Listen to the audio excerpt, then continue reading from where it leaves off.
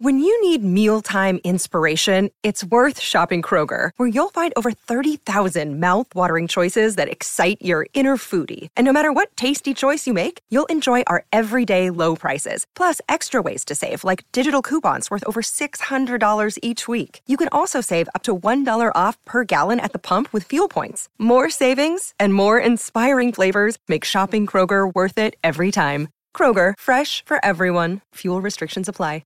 Oh, South Kakalaka! Don't you dare be sour! Clap for your world-famous two-time champs and feel the power!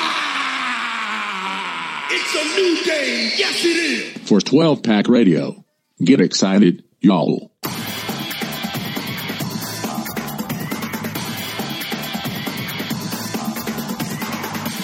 Welcome back, everyone, except for Jonathan Smith. The 12-Pack Radio, your podcast source for Pac-12 football news, the home of the Beta Rank College Football Statistical Model, and we are a Sharp College Football Podcast. Thank you for joining us. The season, the regular season, has ended in the Pac-12, but we still have championship games to cover. We have absolutely some, breaking Pac-12 news. Maybe some more as we talk about this. Looking at you, Chip Kelly. As we look through some of the teams that Chip Kelly's being retained. Is that right? Yeah. Good for him, I guess. I don't know. What a mess. What a mess. Like, we talked about last week how dumb it would be if he went and saved his job by beating USC and then lost to Cal. Oh, absolutely. I mean, so look, it was Thanksgiving week. We recorded, if you're following us on YouTube, you heard all the picks. It's funny, Rob, because it was like our best week dating back to like 5 weeks ago, where basically we were saying, hey, there's a real possibility that Cal wins. And it would be really funny. And 9 points is too much. And this is the dumbest game since the last year's dumbest game against Cal. That's what this game is. We said there was a possibility that Washington State would win, and 16.5 was way too much, and that knocked it out. And let's start with UCLA. I didn't realize that they were retaining Kelly. I'm worried for a couple reasons. First, Dante Moore apparently is not happy, and he's a mess and has been really bad this year as a quarterback for them. Yeah. More importantly, Chip Kelly hasn't recruited. Well, I mean, he's done well out of the portal last year, but this year, I mean, a whole new team, somebody that isn't committed to recruiting high school players, and we just, man, that offense was brutal. And when you take a look, like the one thing that I forgot.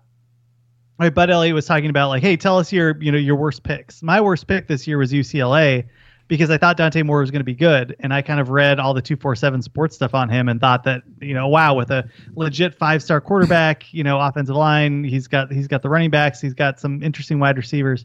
The thing, but like in retrospect, really the worst pick, Rob, was Chip Kelly in the preseason. Because that cat does not care. And I just need to know that. Like, we need to remember that next year.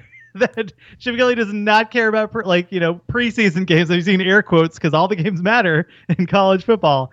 But man, I just got suckered into that this year. I can't believe I forgot about it. But hey, what do you think about him coming back? I mean, I think with Kelly coming back, look, I fell into the camp of if D'Anton Lynn is coming back as DC, I'm interested, right? I mean, if you retain Lynn, then that's an interesting conversation. And I say that because over his career, Kelly has generally had good offenses, right?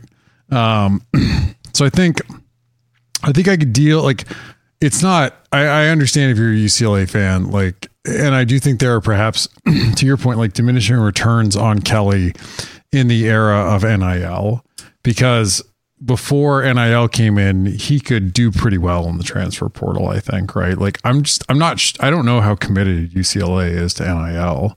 And if they're not fully committed and Chip Kelly is continuing his experimentation. Yeah. I mean, high school recruiting is optional, approach, then you're in trouble.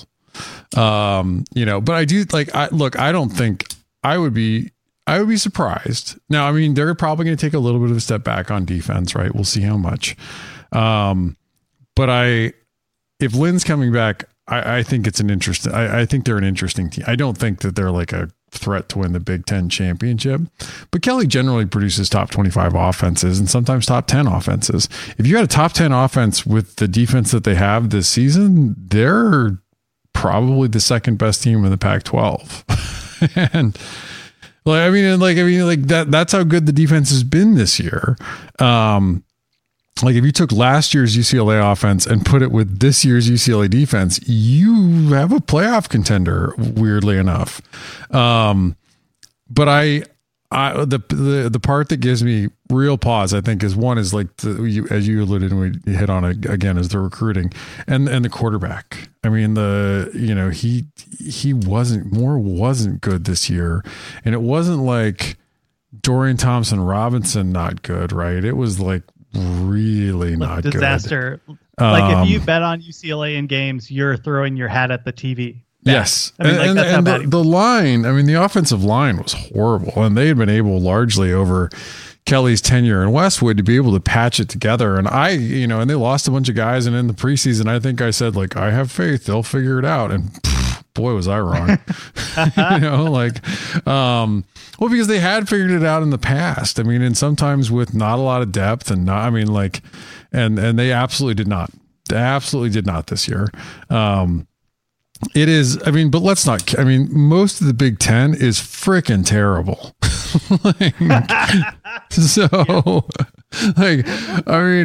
Most of UCLA as they are currently constructed would be favored over most of the Big Ten. So the part that I don't understand is that people are like, it's going to get a lot harder next year. I mean, the Pac-12 is a much better conference than the Big Ten this year. And I think they're going to be UCLA would go in favored against the whole Big Ten West. That's right. Like everybody except, Ohio State, Penn State, and Michigan in the Big Ten East, maybe Maryland. I mean, that'd be a toss up this year. And Rutgers has been improving, oddly enough, kind of sneaky under the radar. But yeah, it's not horrible, but I do feel like it's probably Kelly this year probably is that sets Kelly up where he needs to have 8 or 9 wins next year. I think he has to have actually produce next season to stick around. Even I also figured Kelly was going to stick because he's on a cheap contract. What would the model put the line if it was Penn State versus UCLA on a neutral field? Let's pull that up. Yeah, I'm really interested in that. Because and the reason I ask is I agree with you, where I do think that UCLA will be competitive next year. It's just if they have a full team. My big worry is that this team is going to fall apart. I think the Murphy twins are gone. Toya is probably gone. Latu's gone. He's gone to the NFL. No, they're going to have to so this season it would be Penn State by about 14. And and UCLA, to be clear, UCLA has fallen all the way down to 38 overall. But I tell you, if Lynn's gone, all bets are off. Right. Yeah. If Lynn takes off, he's probably Lynn's probably going to get an offer to go back to the NFL. And he may be holding out for that. But if Lynn's gone, then, then you have a lot of problems because not only do you have the personnel losses, you have the coaching loss on the defensive side. And they really couldn't get it going, And shout out to Kelly for making the hire. That's a good hire. That's part of being a manager, part of being a head coach is finding good talent that can work with you and be able to develop your different sides of the ball. I think the one thing that Rob, I think you and I are of the same mind. I philosophically look at college football the way Chip Kelly probably looks at football, where it's I want to deal with NIL. We're one of the best universities in America. I like football, but it's not like my life, and I want to tinker around and see what I can do. Look, if you're a UCLA fan and you are willing to do the Chip Kelly experience, where he's just dabbling with different things, like our friend Hithloday was basically doing film review on his first 2 years, and he literally is Chip Kelly uses a different, not play calling scheme, playbook every game for 2 years, where he would just roll out a completely different offense. I have no idea what he's doing. If you're okay with that, UCLA, as they go to the Big Ten, fine. Football is football. I mean, at least he isn't Mick Cronin and he isn't yelling at like 18-year-old, like, boys still. I mean, I guess they're men, right? Like they're giant. But like, I don't know. His demeanor on the sideline's fine. He doesn't like people wearing the wrong colors during away games. Yeah. I don't know. It's just, it's just a little frustrating. I guess I'm more frustrated because he handles college football the way that I would probably handle college football, where I'm like, yeah, this is important, but it's not life. And at the same time, there's just that team could be better while he still kind of has that same philosophy. I think that's kind of where my frustration lies with him. Anything else on UCLA before we move on to Jonathan Smith? Because that's the big. No. Move. I think we covered it. I mean, like it's a lot of UCLA. I would say a lot of UCLA fans were fully ready to move on. Real fast, Arizona looks like Jedd Fisch is about to sign a contract. Have you read any of this stuff? Like I've seen, I thought he'd be gone. And the reason we bring it up is because, man, Arizona had a really good year this year. And what Fisch has built at Arizona, I think a lot of teams would want that for their program in terms of, he's like the opposite of Chip Kelly. He's focused on NIL. He's trying to do what he needs to do to build a long-term football program. But he's also at Arizona where somebody could throw a boatload of money on him and he would jump. Have you seen any of the reports if he's coming back yet or not?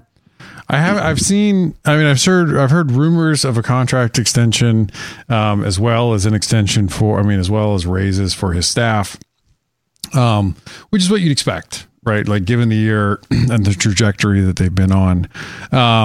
So yeah, I think I would say, I would expect at this point him to sign that. I mean, I'm trying to think of like Mississippi State's been filled. They got Levy from Oklahoma. yeah, it's been filled. Like Michigan State's been filled. UCLA is not going to open. And we're at the point. I mean, this is firing season. Like, I mean, unless somebody. And I don't think anybody's getting poached to the NFL where they're going to go get where that school is going to turn to Jedd Fisch, right? I don't think he would have been a real. It's funny because I don't think he would have been a real contender for the A&M job with Elko sitting there because they basically have like the same experience, right? Like they were coordinators, then they got their job, and Elko's done a fantastic job with Duke. But Elko also used to be the DC at A&M and was really good at it. So he has connections, right? Like he's going to get that gig. Once apparently Mark Stoops was like burned in effigy in College Station. Which probably would make it higher, but it's funny because you think that the oil guys, I mean, they talk a big game. Yeah. So they're like, oh yeah, money's no object. And they're like, oh snap, we got to spend $80 million to buy out Mark Stoops. Like, I think that probably had that was a little bit of the big cat, no cattle in terms of that money that they are throwing around. I mean, and I don't think Napier's done at Florida yet. It's not going well. But Fisch has some, I mean, he's a Florida alum.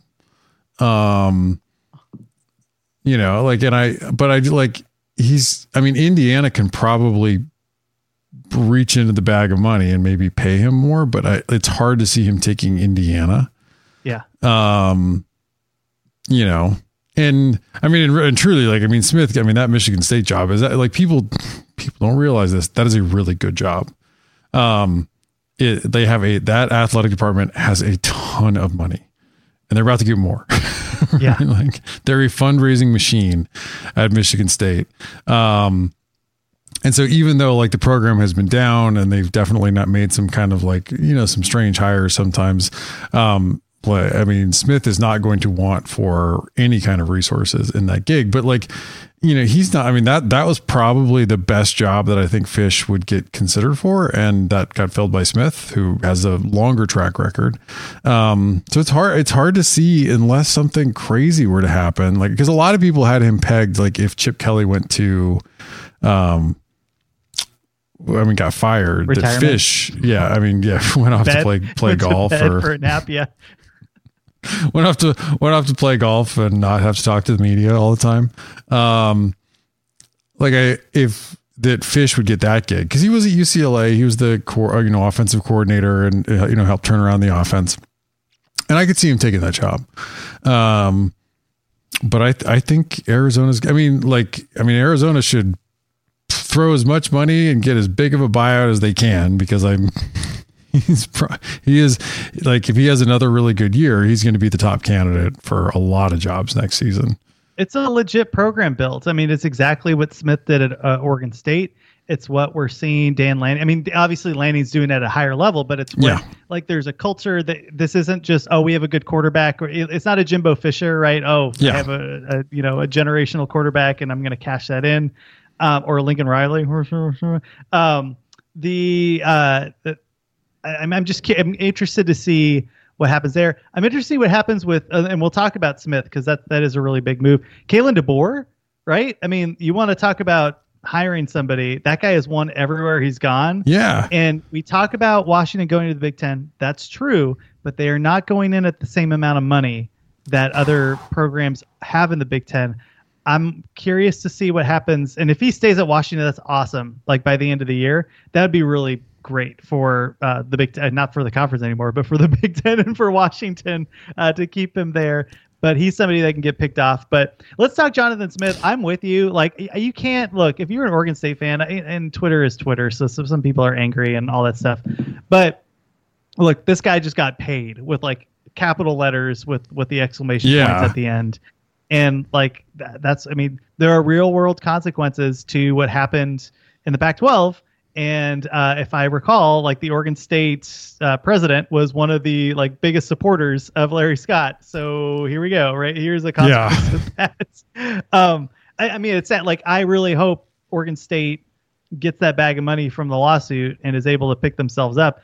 What Smith has built in Corvallis is a real program. The problem is he's taking his whole staff with him. I mean, Malchek's going. The one person he isn't, I noticed, was the defensive coordinator hasn't followed him yet. So that's an interesting. I mean, there are some people staying on. I mean, so there's always this thing of like, some folks stay on, sort of caretake the program through the bowl, and then they come later on. And so Bray may be coming, he may not. Bray also is probably is probably the leading contender maybe to get the job. That's currently on that staff. I mean, I would expect, I mean, like, according to folks that know around, like, I mean, they're working off a small list and they're trying to move quickly, but I mean, Oregon State is in a horrible, tough spot. You can't blame Smith for, choosing to keep coaching at the power level, right? I mean, like, Oregon State is unfortunately likely playing a mostly Mountain West schedule next year. And you can't, I don't think you can blame Smith, for in the long run deciding that he wants to keep pushing towards, seeing whatever his ceiling is as a coach. Right. And like I said, like, he'll have that shot at Michigan State. Like, they have, like, even before the Big Ten, like, they have dumb amounts of money. Like, they are one of the, when like they put out the athletic department, like, revenue reports, like they pull money in and spend it. Well, we'll keep a look at, see what happens with Oregon State. The dominoes are starting to fall in regards of what is going to happen to Oregon State and Washington State. I worry about I worry about, for both of those programs, more so for Oregon State, I think is the transfers, right? Is the potential that the roster really thins out to collapses. Yeah. I think with Washington State, it's almost good that they ended up 6-6, right? Because I think if they had an 8-5 season, Dickert's gone. And he might still be gone. I mean, who knows, right? We don't know what's going on yet, but it looks like for now he's going to stay, and that program has the pieces still. I'm curious to see where Cam Ward goes, or if he stay. I think he has one more year left. Right? He graduated too, so he can enter the transfer portal again without sitting. Yeah, that's interesting. Anything else on coaching before we head into the championship games and just kind of do a quick recap of what happened last week? No, I mean, I was expecting USC's defensive coordinator I hired to maybe start leaking out sometime soon. You think they get Dave Aranda? I mean, that's the move, right? Is he done at Baylor? Oh man, did they not fire Dave Aranda? Oh, you're right. He's back for an extra year. Never mind. Yeah. That's a name off the board. Huh. I mean, the name they've been throwing around is Jim Leonard. Like, that's the one that has all the steam with USC fans. I mean, it'd be a good hire. He was really good at DC at Wisconsin for the majority of his tenure. So that would be a good get. It's just, I mean, like, he's not currently really employed. You'd think they'd have been able to get that one done. Man, that program is in some. That for, like, it's funny because, like, if you would have, like, did you see that interview he did with The Athletic? And he basically sort of said, like, man, year one, it turned out like we got really lucky, and like and we piled up some wins, and it maybe set expectations too high because there were still a lot of problems on the roster, which somewhat fair, but I like cry. You cannot, like, somewhat fair, but you cannot, if you're USC, complain about your roster unless you're like, like, you're just, unless you are legitimately knocking on the door of a championship and you do have a roster problem you have to fix for the playoff or something like that. My guess would be 8 or 9 teams in the Pac-12 would trade rosters with USC and get an upgrade, right? Uh-huh. I mean, it's only Oregon that you're sure, right, has a better, like, I think Oregon does have a better roster. It's only Oregon you're sure has a better roster. I think a lot of coaches could have taken what USC had this season and done more with it than Lincoln Riley did. Yeah. I'm curious to see what, like, it's funny because they go to the antithesis of the Pac-12 next year where everybody plays defense, but nobody plays offense. Yeah. So that's just interesting. And let's see what happens with the quarterback. You know, is Malachi Nelson like the guy, or is he not? Or is he Dante Moore? Because if he's Dante Moore, holy smokes, that could be really rough, really fast. All right. He better take all the first team snaps and bowl. Otherwise, like, this isn't going to be bad. I'm going to have a lot of money on not USC in that bowl. Like, just really, the bummer is they have them slated to play Miami, and I'm like, oh no, that's like the one team I don't. It's like in the NCAA tournament where they play the 2 mid-majors that are awesome together, except the opposite of that, where like, they play the 2 crappy teams that, if they played anybody else, you'd bet against them. All right, let's get into the championship game. Let's talk a little bit about the final week here, and let's do it right after this. Okay, we're back. We did week 13. Let's start with the Civil War. We'll kind of breeze through these a little bit, and then we'll get to the championship game, obviously, which is the highlight here, and maybe do a few other games. Oregon 31, Oregon State 7. This game, I mean, we took Oregon. This game was basically the way we thought it was going to go, where Oregon is just the better team, and the offense was pretty good. Bo Nix continues to impress, and Oregon State's offense, I really do think that the injury to that guard mattered, because they really couldn't get much going on the ground. DJU threw, I think it was 2 picks. I watched the majority of this game. In my head, it seemed like he threw 5 picks, but I think it was just 2. Only 1. All right. It was a little bit better than I thought. I mean, Damian Martinez, 13 for 38. Gross.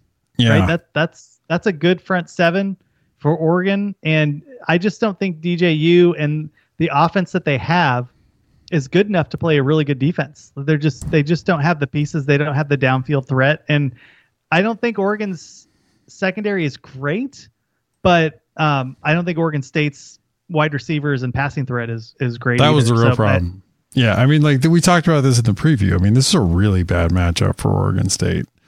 They depend so much on running the football. Oregon is excellent defending the run. and they're a little more susceptible against the pass, and Oregon State lacks, if they had, on a couple of those, they had some one-on-ones, and Oregon played, a lot of man. And they just did not, if they had one receiver, if they had 2 genuine outside receivers, Like it's probably a bit of a different story, because you could throw some jump balls up there in one-on-one coverage and get some yards, and actually punish the Ducks, but they could not. And with no real ability to run the football, they were in a lot of trouble. And look, I mean, the defense is, like we talked about, like the defense is fine. It's not great. But they, they're going up against what is currently the number 2 offense in Beta Rank, and that is rolling, and that was not going to go well. Can you guess what Troy Franklin's stats are? Touchdowns and yards? I cheat. I'm looking at it, but I just, while you were talking. Did he have 145 yards and 2 touchdowns? Oh, no, I mean on the season. Oh, on the season? Mm-hmm. Oh, geez. No. 13, 49, and 14 touchdowns. Oh my gosh. Which is pretty darn good. Yeah. That is really good. And a huge step up for the Ducks, who have often recruited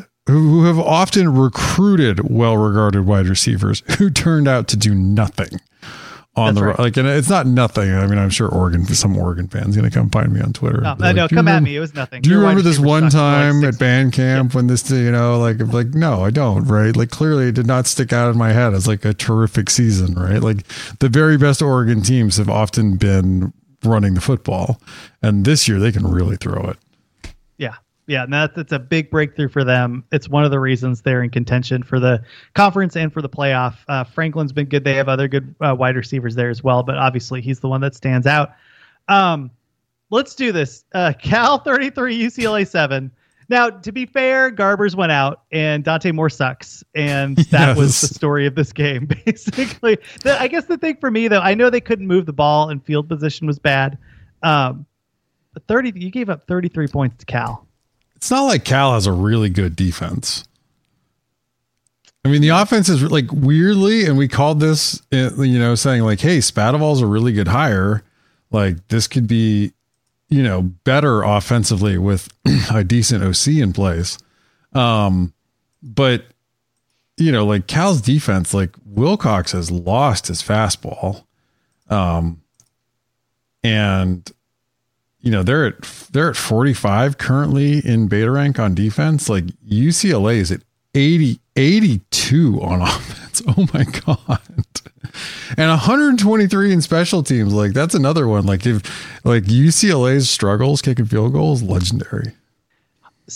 Carson Steele, 12 for 53, Harden 10 for 47. And that includes a 24-yard run. I mean, yeah, that's bad. That's especially against Cal. And you're right, not a great defense, but 6-6 for Cal. They close strong.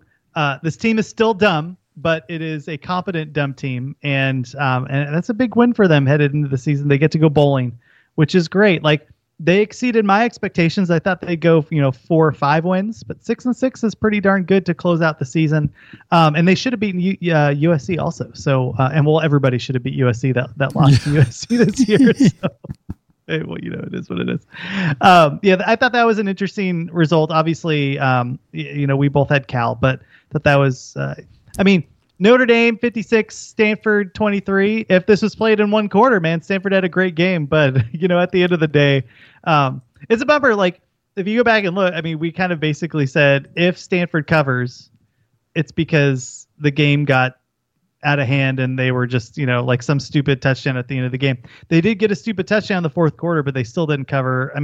Anything to cover Stanford. It's annoying. This is one of the ones that Circa hit on the nose. Circa had it at 23 to open, and it was at 23. And I was like, we were this close to the dumb Stanford backdoor. That's right. Yeah, they needed one more field goal. Anything Stanford that we could have looked real good if Stanford would have just done their job.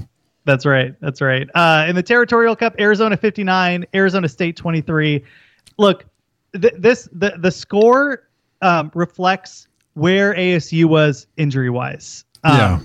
Arizona probably wins this game regardless. Like, that offense looked really good, but they had Jalen Conyers back there half the time. They had Scatabo was taking snaps. They put in Jaden Rashada, and I didn't think that was a good idea. He threw a pick immediately, and just you could tell this guy hasn't been practicing at a level. And he's just, it sucks. It sucks because Dillingham, right? We're talking about program builders. Dillingham with the cards, that cat got like a 5 and an 8 offsuit, right? And he pushed a couple people out of the table with it, which is really darn impressive. But at the end of the day, like this team is on fumes, and I'm excited to see what Dillingham does with them next year. I actually think he's been a good coach. Yeah. But I mean, anything else to say on this game? McMillan had himself a game, 266 yards receiving on 11 catches. I'm curious to see who Arizona plays, because man, like we're getting real USC Lane Kiffin. Remember they threw that to that one wide receiver? He had like 300 yards per game, and the guy didn't throw it at anybody else. Like, oh yeah, I'm getting massive vibe, and we've talked about this a little bit in terms of McMillan, and the thing is he's so good against. McMillan is so good. But if he plays a good secondary, I don't think those numbers pop as much as they have this whole year. No. I mean, like they took advantage of ASU for sure. I mean, I would say I will say about Fifita, he can get, it was, oh God, what was his name? He's now at Rice. Where you throw to Amon-Ra St. Brown all the time? The JT Daniels? Yeah, wasn't that it? Anyway. I think so, yeah. No, I'm talking old school, like Lane Kiffin. Old school? Yeah, like Lane Kiffin vibes, where it's just the one. I mean, he can get a little bit of like tunnel vision on McMillan. But he also like for the most part though, like does distribute the ball around more. Like Montana Lemonius Craig has gotten the ball a whole lot more since Fifita took over. But you're right. I mean, like whenever he's in trouble, he immediately looks for McMillan. And if McMillan is even even like a little open, he gets the ball. That's right. That's right. Well, we're looking forward to ASU and what they're able to do to pick the pieces up next year. I think they'll be more healthy. Rashada gets another. We should also say, I mean, Arizona is in line if the Pac-12 sends somebody to the playoff for a really good bowl. And I think potentially, I'm excited to see who they draw in the bowl and who they get to play, because this is a really good football team, and like bowl practices for a young team are going to be important. And like, this should be a fun one. Like they might draw somebody really fun and do the Pac-12 proud. Yeah. Right now I saw Oklahoma, which would be totally interesting. Which would be a great game. That is a tough draw. Oklahoma is actually pretty good, but hopefully Jeff Lebby is long gone and they're having to like fill in with like, well, from here and from college football, but yes. One can dream. Colorado 17, Utah 23. I'll be frank. I didn't watch this game. I was just like, whatever. And I really did think Utah was going to run all over Colorado, and props to CU for keeping the game close. I mean, that's the only thing I have to say about it, really. I mean, Utah did run for like 268, but it was on like, and some of these of course are sacks too, but like that was across 53 carries. But they were down to their, emergency quarterback after Bryson Barnes apparently had the flu and Nate Johnson announced he was entering the transfer portal. So Luke Bottary, I have no idea how to pronounce it. I didn't watch the game either because I was like, I'm not watching this. I'm not watching, fifth string Utah against like whatever's left of Colorado, because like Shadur Sanders had like a cracked back, like Jesus. Yeah. At the same time, Ryan Staub for Colorado or whatever, I'm like, oh man, whoever their backup is has to be like me playing quarterback. And 17 for 2,400, no picks, like got a touchdown. Good for him. He actually played reasonably well. They couldn't run the ball at all. Of course, Utah's got a really good run defense. I mean, congrats. I mean, the Utes finished at 8-4, another, I know that a lot of Utah fans, wanted the three-peat, on the Pac-12 this season. But honestly, like I think given the injury luck they had, like 8-4 is pretty good. And for a conference, not only you have bad injury luck, but the conference is just better than they were last year or the year before too. Absolutely. Yeah. It was another good year for Utah. Whittingham, no grumbles of him. I really think them winning the conference, was it 2 years ago? Revived his career. His career was already like Hall of Fame career, but I really think that because you heard, maybe Whittingham to USC, or maybe he just hangs it up, and maybe and they won again. And I feel like that has extended his tenure at Utah, which is great because he's such a good coach, and I don't want him to retire. Yeah. And I get it. Like, if you have a family and you've had to grind forever to do this, like at some point it wears on you when you're successful, but you're not, you don't think you're going to get to the playoffs. So I just think it's great. So good for him and what he's been able to do at Utah. Finally, the Apple Cup, Washington 24, Washington State 21. This game was close. This game could have gone the other way, man. This game was so dumb. Look, Washington does not play close games, or I'm sorry, does not play blowouts. That they do not in conference. We both not since they played Oregon.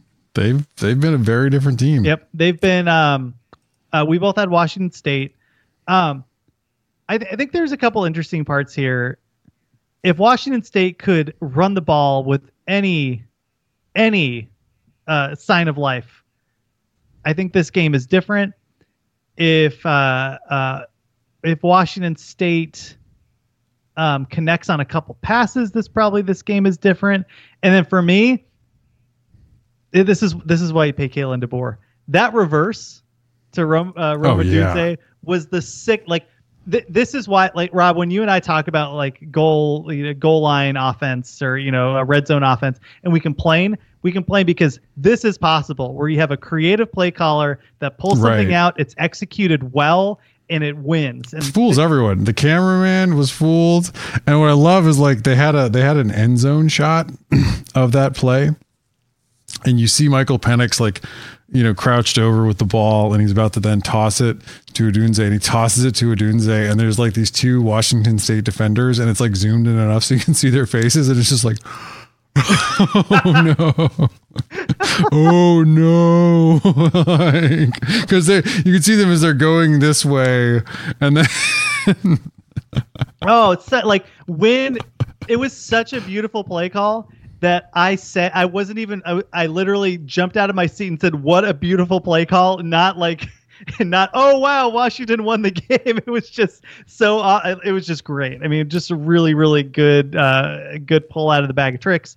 I don't think, we talked about this beforehand. Penix has looked off for a while. And for me, the thing that was interesting now there were some excuses because it was wet and cold in Corvallis for the wide receivers. But the only cat on that team that could catch a pass was Rome Odunze. And we talk about the three NFL wide receivers. Odunze is just straight up one of the best players in the country, period, regardless of position. Right. The other two guys have really melted away in the last couple weeks. Drop passes. I know that I think it was McMillan that's been hurt, but it's been bad. It's not that triple threat that you've seen in the past. I think some of it is because it's likely that that Penix is injured, but the other two wide receivers have not been carrying the same water that Odunze has. No, I mean, it's a far cry from where they were last year, where it was like a three-headed monster, right? And like, if you're gonna, the argument could be like, oh, give the Biletnikoff to any of them, and it's Odunze and then some guys that are having an okay year. Yeah, McMillan 5 for 26. I mean, I think Polk was hurt, or if he was hurt, he had he had 4 targets. Polk was in this game and just had no yards. Yeah, I mean, they were talking about it on the broadcast. Like, he just disappeared in the game. And truly, too. I mean, Washington State's defense is at 40 overall in beta rank, right? Like, their offense is at 54. I mean, nothing's going to top the ASU game for bad Washington games, but this was pretty close. This is a really bad game. I mean, like in particular, if you look at since they played, Oregon and Washington have had a lot of common opponents, and Oregon's blown everyone out by a larger margin, by a lot. And the only one that's been Washington beat USC by 10, Oregon beat them by 9. And every other game, Washington's been closer than you would have expected, and Oregon has just blasted people. And that's where, and I have some Washington fans that are on me because among like everyone else, I've got Oregon rated higher than Washington right now, and I've got Washington falling back from the pack. I mean, versus teams that they've beaten this year. I mean, like I've got them neck and neck with Oregon State in the model, but I've got Arizona ahead of them. I think Arizona would beat Washington if they played this week. Yeah. You know, like they're just not the same team, and you know, like a lot of people have hinted about it. Like, I mean, is Penix really injured? I think so. Look at his play. I mean, he's still good. This is the thing with him. He's still so good that he's able to connect on just these dimes. But what he was able to do earlier in the year versus what he's been able to do now is completely different. And which is a bummer because like I want Washington, Oregon, like with the best players on the field healthy. And it doesn't look like that's the case.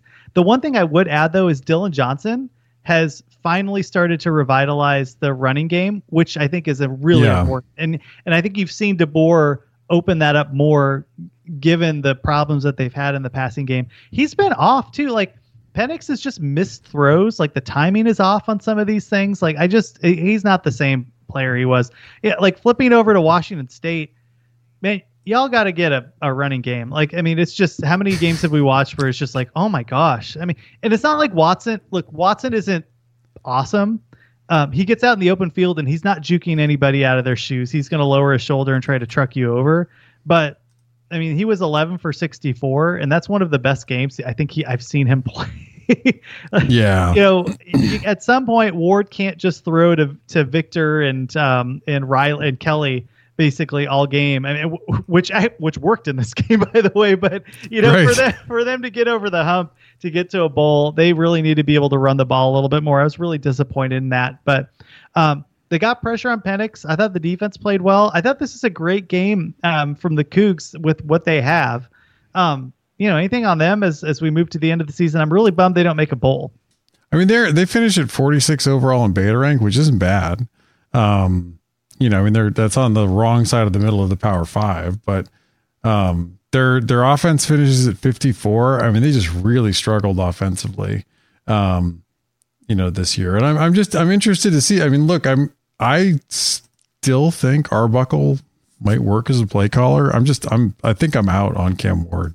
Like I just am. He threw 2 picks in this game. When he was on, yeah, I mean, if he doesn't throw pick, like they probably win. Yeah, but at the same time, like he is in this game, he was a less cocaine addled Jaden Delora. I'm not saying that Jaden Delora does cocaine. It's more just like just be very clear. That's what it's like watching Jaden Delora. Yeah, that's right. It's just to be very clear. It is just a lot of. It is like it is.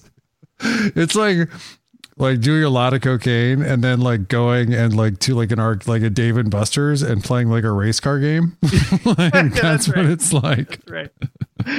So Ward was like that, but you know, at a 50%, 50% right.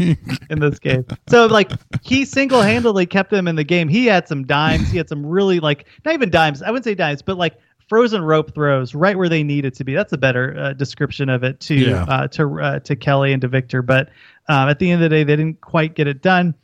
Anything else on the Apple Cup before we talk about the championship? No, I mean, I'm just, it is about, I mean, like before, as we turn the page to the championship, I mean, it's about like Washington's offense has fallen all the way down to 15 overall in beta rank. Like it's a bummer. Yeah, that sucks. I was so excited to watch them this year, and I'm glad that they gave me like half the year. Yeah. And I'm glad, right? The biggest thing with Penix, which you disagreed with, and I didn't know enough about, so I wasn't piling on, was, he's injury prone. What is he going to be? Yeah. Right. And I think it's great that he showed you what he could be when he's healthy, and he shows you that he can still be a really strong quarterback when he's injured, and that's awesome. So, yeah. I mean, that's a little silver lining to that cloud. All right, let's talk about the Pac-12 championship. Let's talk about a couple other championships, and let's do it right after this. All right, we're back. We're talking. Let's do it. Number 6, Oregon against number 4, Washington. Pac-12 championship in Las Vegas at Allegiant Stadium. Not impressed. If you're going, let's set expectations. You're in Vegas, and that's great. but you are in like the corporate structure that is the Allegiant Stadium, where there's nothing, there's not a single charming thing about it. You will watch football, and you will watch football in a seat, and it won't rain on you. And that's all you can expect at Allegiant Stadium. Washington is a 9-point underdog. Opened at 8 at Circa, popped up to 9.5. It's back down to 9. It's a lot of points, but we just talked about how Washington's starting to fizzle a little bit. What do the numbers say here? This is rough, man. The Beta Rank has this like it's number 1 Washington, number 1 Oregon, or nobody in the country has been playing better than Oregon down this backstretch. Like they have been phenomenal. And yes, they have done it to some bad teams. They also absolutely blew the doors off Utah at Utah. They look really good. So they're number 1 overall. They're number 2 overall on offense. And crucially, like they put up a number above 2 in Beta Rank, which is like what I call like a big offense, like the era of big offense. Like they are right behind LSU overall offensively. They're at number 1 in drive efficiency. They are excellent at putting together long drives to put up points. They're number 2 on explosive drives, number 4 on play efficiency, 3 on negative drives. They're at number 19 overall in effective rush. So they're only pretty good at running the football, but they're at number 1 in effective pass. Like we talked about, like they have put together an amazing passing game. Will Stein is a finalist for the Broyles Award, fully well-deserved.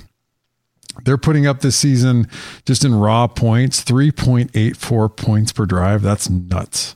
This Washington team is at 16 overall in Beta Rank. Defensively, they're at 32 right now, which they have been improving. Like, I mean, I've given Washington a lot of flack for their defense, and they started out and we're kind of hovering in the 40s for a good chunk of this season. For them to be at 32 does show improvement over the year, but that's still a middle of the road Power 5 defense. They are susceptible to big plays, 39 overall. They are not good at generating 3-and-outs and turnovers, number 55 overall in negative drives, and 33 in effective rush versus 41 in effective pass. That's worrisome, I think, coming into this game. Now, you flip it around, Washington offensively is at 15. They really struggle with drive efficiency. They're at 38 overall. Penix's completion percentage has been a bit down over the back half. They're number 6 in explosive drives, though. They definitely rely on big plays to put up points. They're at 104 in effective rush and number 4 in effective pass. Now, Oregon's defense has crept up into the top 10. They've been improving too. Number 9 overall. They're very good at drive efficiency, finding ways to avoid giving up long drives, finding ways to take advantage of the usually good field position they get from their offense and not give up points.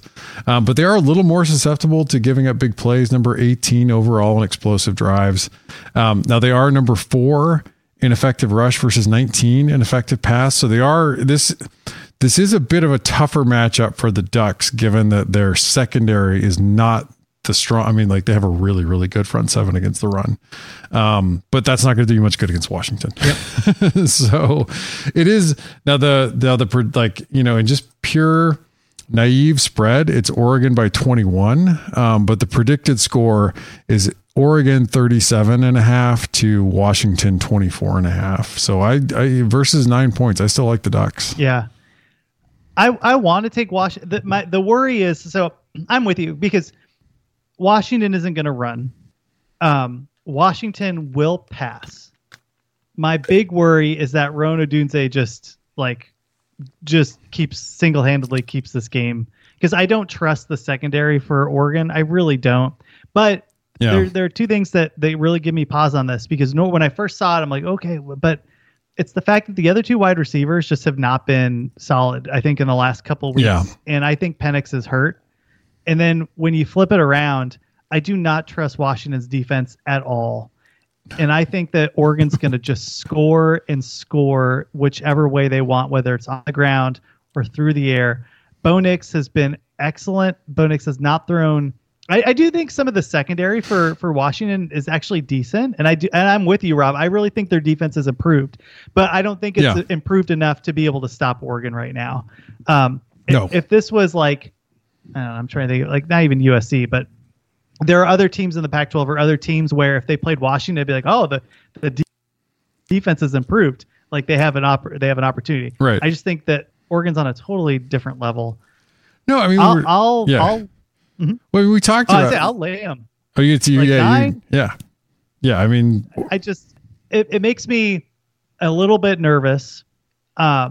But this is not the Washington team. I think that this is not the team that Oregon loses to. I don't think Oregon's going to win the title. In fact, whatever matchup they have, if they make the playoff, I think will be really tough.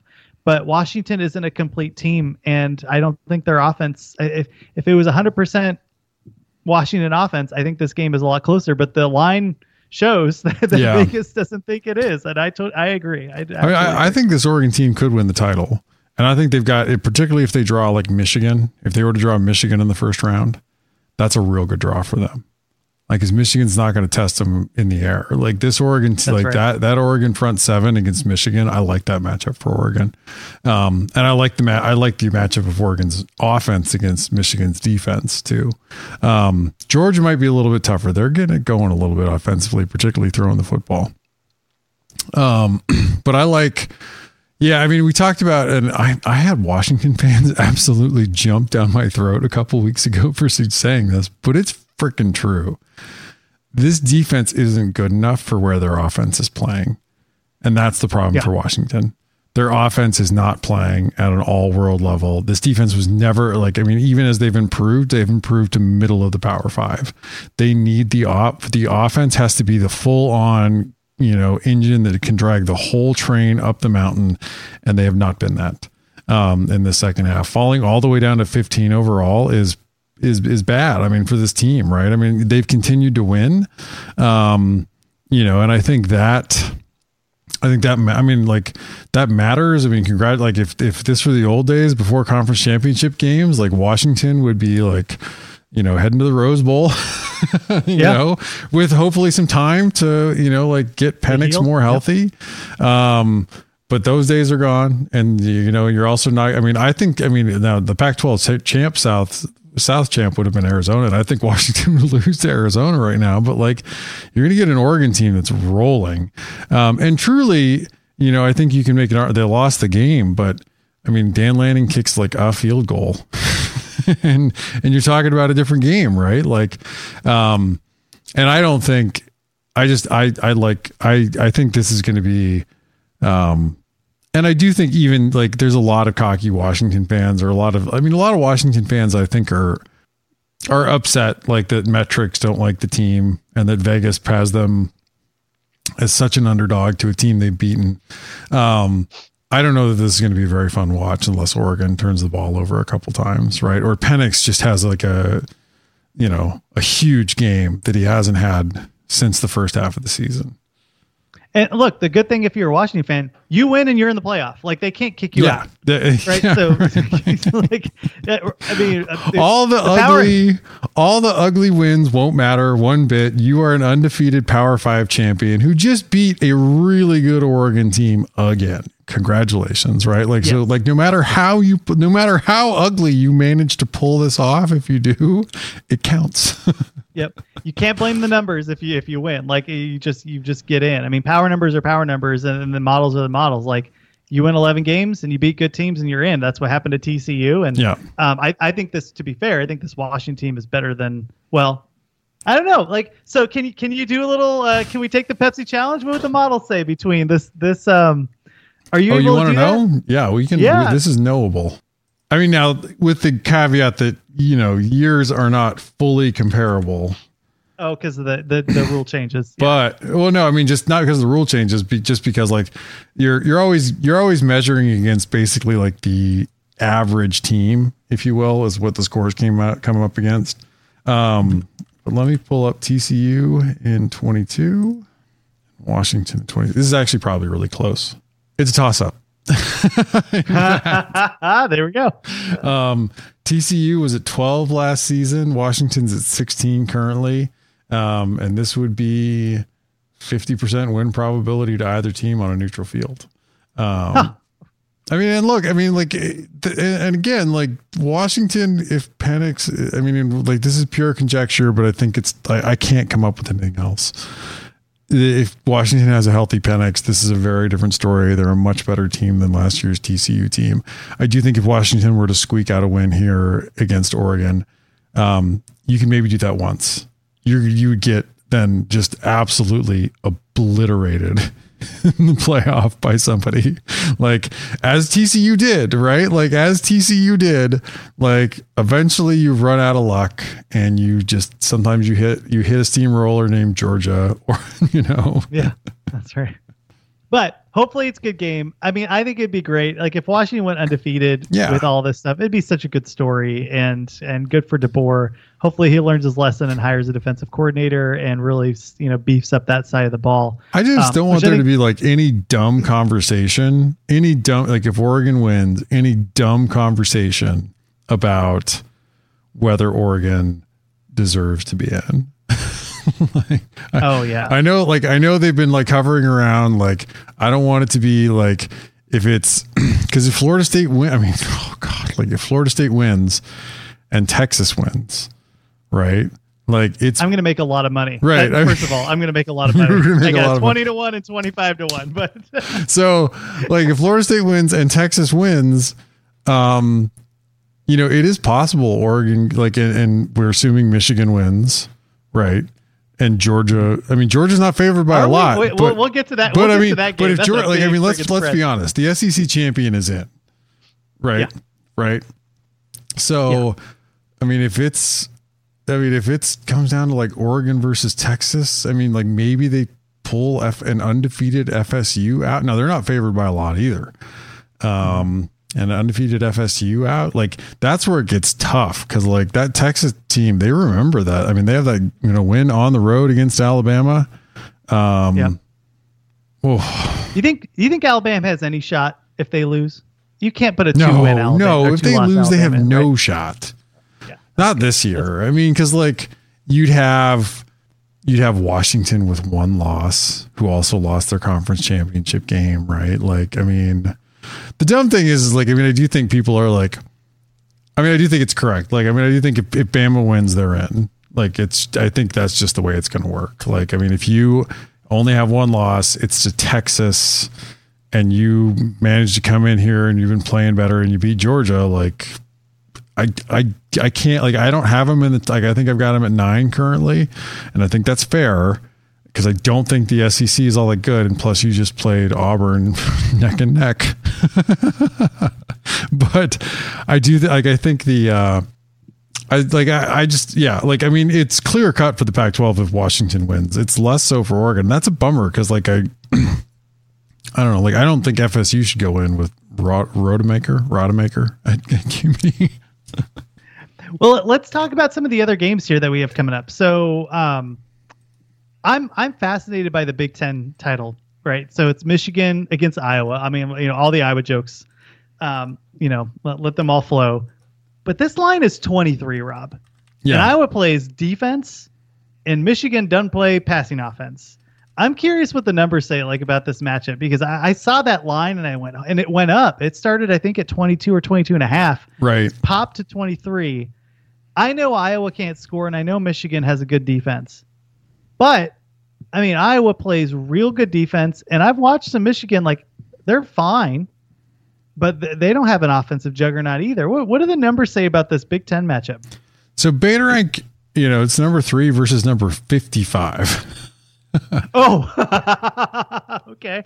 So look, the naive spread, which tends to be high this year because it's based off of, spreads, game differential, point differentials from years past before the rule change, has it at 25. Now this is the number 6 offense versus the number 5 defense. Iowa is at number 13 in effective rush. They're at number 3 in effective pass. They are number 1 in the country at containing explosive drives. They just don't give up big plays. They force a lot of 3 and outs. Michigan's defense is at number 8. Iowa's offense is at number 124. It's hideous. Hell yeah. But this Michigan offense, even though they're sitting at number 6, like they're like versus LSU, they're only like 70% of what LSU is offensively. So there's a big gap between they are where they're at or where Oregon is.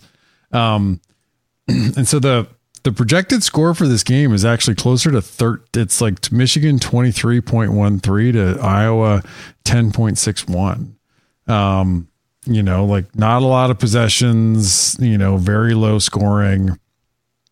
I don't think Iowa does much of anything. I think my concern, and Iowa has managed to squeak it out anyway, is that they just have horrible field position all game. And you give Michigan enough opportunities with horrible field position and they're going to score some points. But I do think Michigan tries to run the ball, and I think like that'll kill some clock. I don't like it versus like 23. I like Iowa at that number. The total is 32.5. Like, I mean, when you have a total, look, I know how much Iowa's offense just sucks. You have a total that low, I do not trust Michigan's offense. I just don't. I gotta take those points. I mean, it's more than 3 touchdowns against one of the best defenses in the country that tends to get stupid picks. Like, they're gonna get I feel like they're gonna get some dumb turnover, right? Like they're like and get some dumb like and look, I mean, even as bad as Iowa's offense is, like they're still like Iowa's likely to somehow produce a touchdown in this game, and Michigan probably doesn't cover if they do. Let's move to the Big 12 here. Oklahoma State. You talk about lucky teams. Holy smokes, man. Oklahoma State. Look, the guy just wins. Like, he just does. I mean, like, it doesn't matter who you have. And I think that's really impressive. And just like going up against Texas, like the fact that Oklahoma State is in the title game here is just, I mean, and they had an easy schedule and I get that. But I mean, we were throwing out like the coach's kid at quarterback, right? They were like juggling. It was just such a bizarre year for Oklahoma State. They come in as a 14-point dog against Texas, a team that looks like they're getting their act together. Yeah. They played down to a couple teams, but it looks like they stomped on Texas Tech. Like they made a statement in that game. What do the numbers say here? So man, Texas lucked out too, because if Oklahoma State loses, Texas has to play Oklahoma. Oklahoma's probably favored in that game. So Texas they're number 10 overall in beta rank. Oklahoma State's at 48. Offensively, Texas is at 28. Now they had a significant amount of time, you know, where Ewers is out in there. They really struggle with drive efficiency currently. They're very dependent on explosive drives at number 20 overall. 27 in effective rush versus 32 in effective pass. Again, with Ewers, I think they're much closer to 10 as an offense than where they are currently. Now, the Oklahoma State defense is decent. They're at 33 overall in beta rank. They're at number 3 in effective rush versus number 104 in effective pass. Texas should just throw the football. Just throw the football. You've got Ewers back. Don't mess around. These guys are really susceptible to giving up points in the air. You flip it around, Oklahoma State's offense is at 57 overall in beta rank. They absolutely struggle at drive efficiency. They're at 121 in drive efficiency. Just calling that one out because it's such a big number. They're at 77 in effective rush versus 43 in effective pass. This Texas defense under Kwiatkowski is at number 4 overall in beta rank. They're at number 2 in effective rush versus number 9 in effective pass. Beta rank has the predicted score here as 37-19. 37.23 to 19.54. I like the Horns. Like Oklahoma State has no business being in this game. Good for them. Yeah. I guess, I don't know. Okay. Let's move to the ACC real fast. Number 10, Louisville takes on number 5, Florida State. Total bummer with the quarterback going out with Florida State. They have the backup in, still a 2.5 point favorite. This is kind of hard to cap. I'm kind of putting you on the spot, right? With an injury, like, you know, obviously the model doesn't see that. So we can skip this one if you want and go to SEC. Let's talk about it, because I mean, like, it opened at about where Beta Rank had it.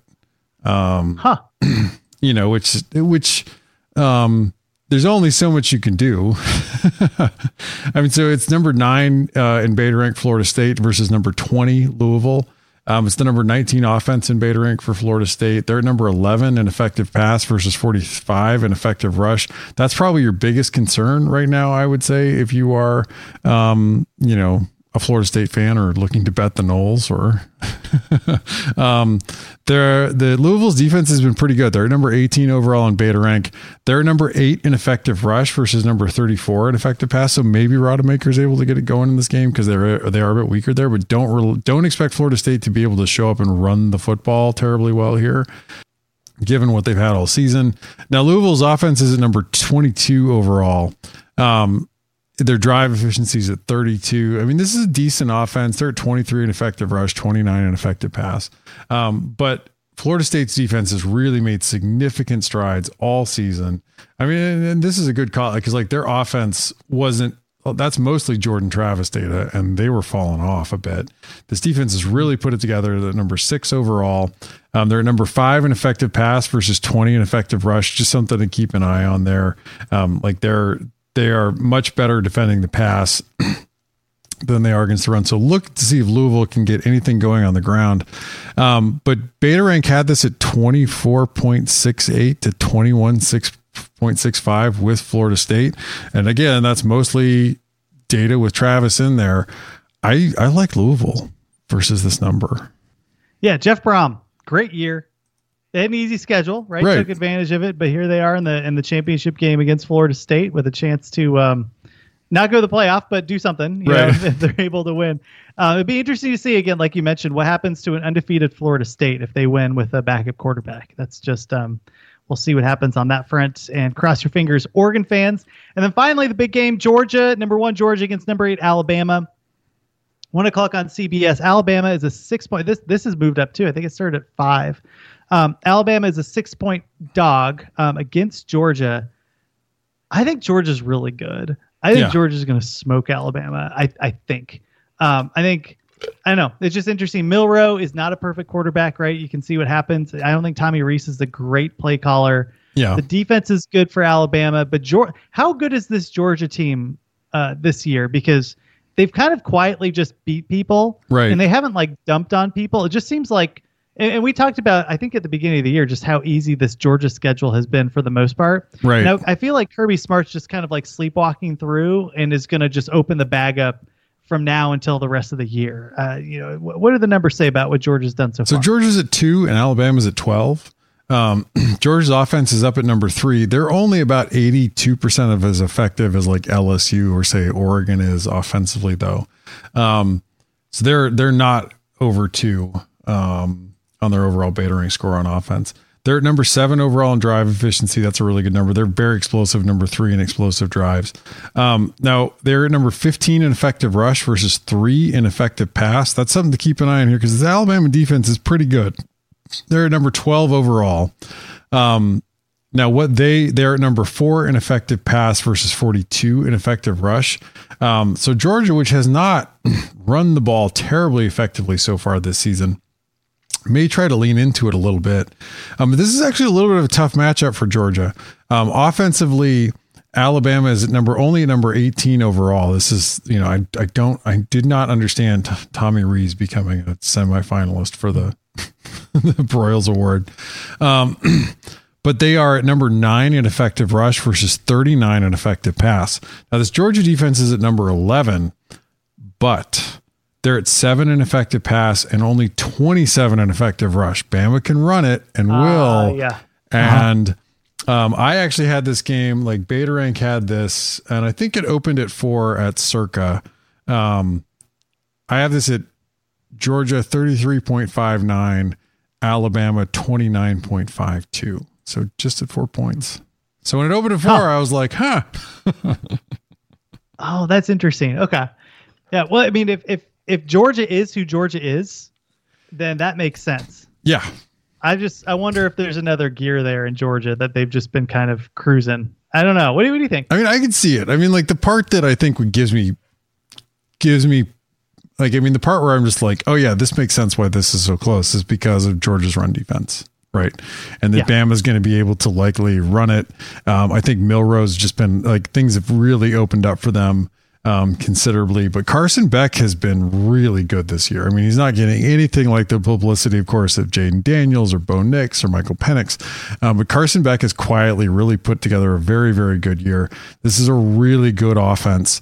Now he's been really good, but if Georgia's able to run the football, that's the other part. Like, I mean, like they haven't run the ball a ton. It's not their strong suit. They tend to throw the football. They've got Brock Bowers, of course, who's all world. And like I said, like Beck's really figured it out. But this Alabama team defends the pass really well. I think Bobo can switch it over and run the football if that's there. And if Georgia figures that part out, like, I think this, like, they could pull away a little bit, but again, like I mean, this is a good team. And it, like I said, like Georgia's run defense is not going to get any better, right? Like Alabama's. That's the worry. Yeah, you're right. Cause like the run defense is the run defense. You're not going to like pull out another bag of tricks. Right. The offense on the other side could, maybe, but that's really interesting. So you popped 4 and it ended up 4. Okay. Yeah. I mean, if you give me 5, I'm taking, Georgia. If the number we have to pick against is like 5 or 6, I guess I'm going to go with Bama. But I mean, like, I'm probably a bit of a Georgia. It's a tough, like, Georgia turns the ball over at an unfortunate, they could lose this game, right? I mean, and Alabama's going back to the playoff again with probably Nick Saban's worst team in a couple of years, right? So he does. All right. Well, we'll leave it there. All the major championship games. Thank you for tuning in. SharpCollegeFootball.com. YouTube Sharp College Football, Pac-12, 12-Pack Radio, on any podcast catcher. Rob, we will catch you next week. It's going to be bowl season. I know. We'll be like talking through bowls, and then, like, I mean, I'm assuming we'll have a USC defensive coordinator. There will be more coordinator changes coming, and then we're going to come up on like the first signing day, and there'll be a lot more staff changes after that. Yeah. And we're not doing the bowl pool this year. I don't have time. Sorry, guys. Like I paid out like a month and a half. I paid everybody in interest. So, like, if you didn't get paid right away, you got paid extra. Yeah. But I'm not, I can't do it anymore. So, but we will keep track of the bowls. We'll talk about them, and we will catch everybody next week.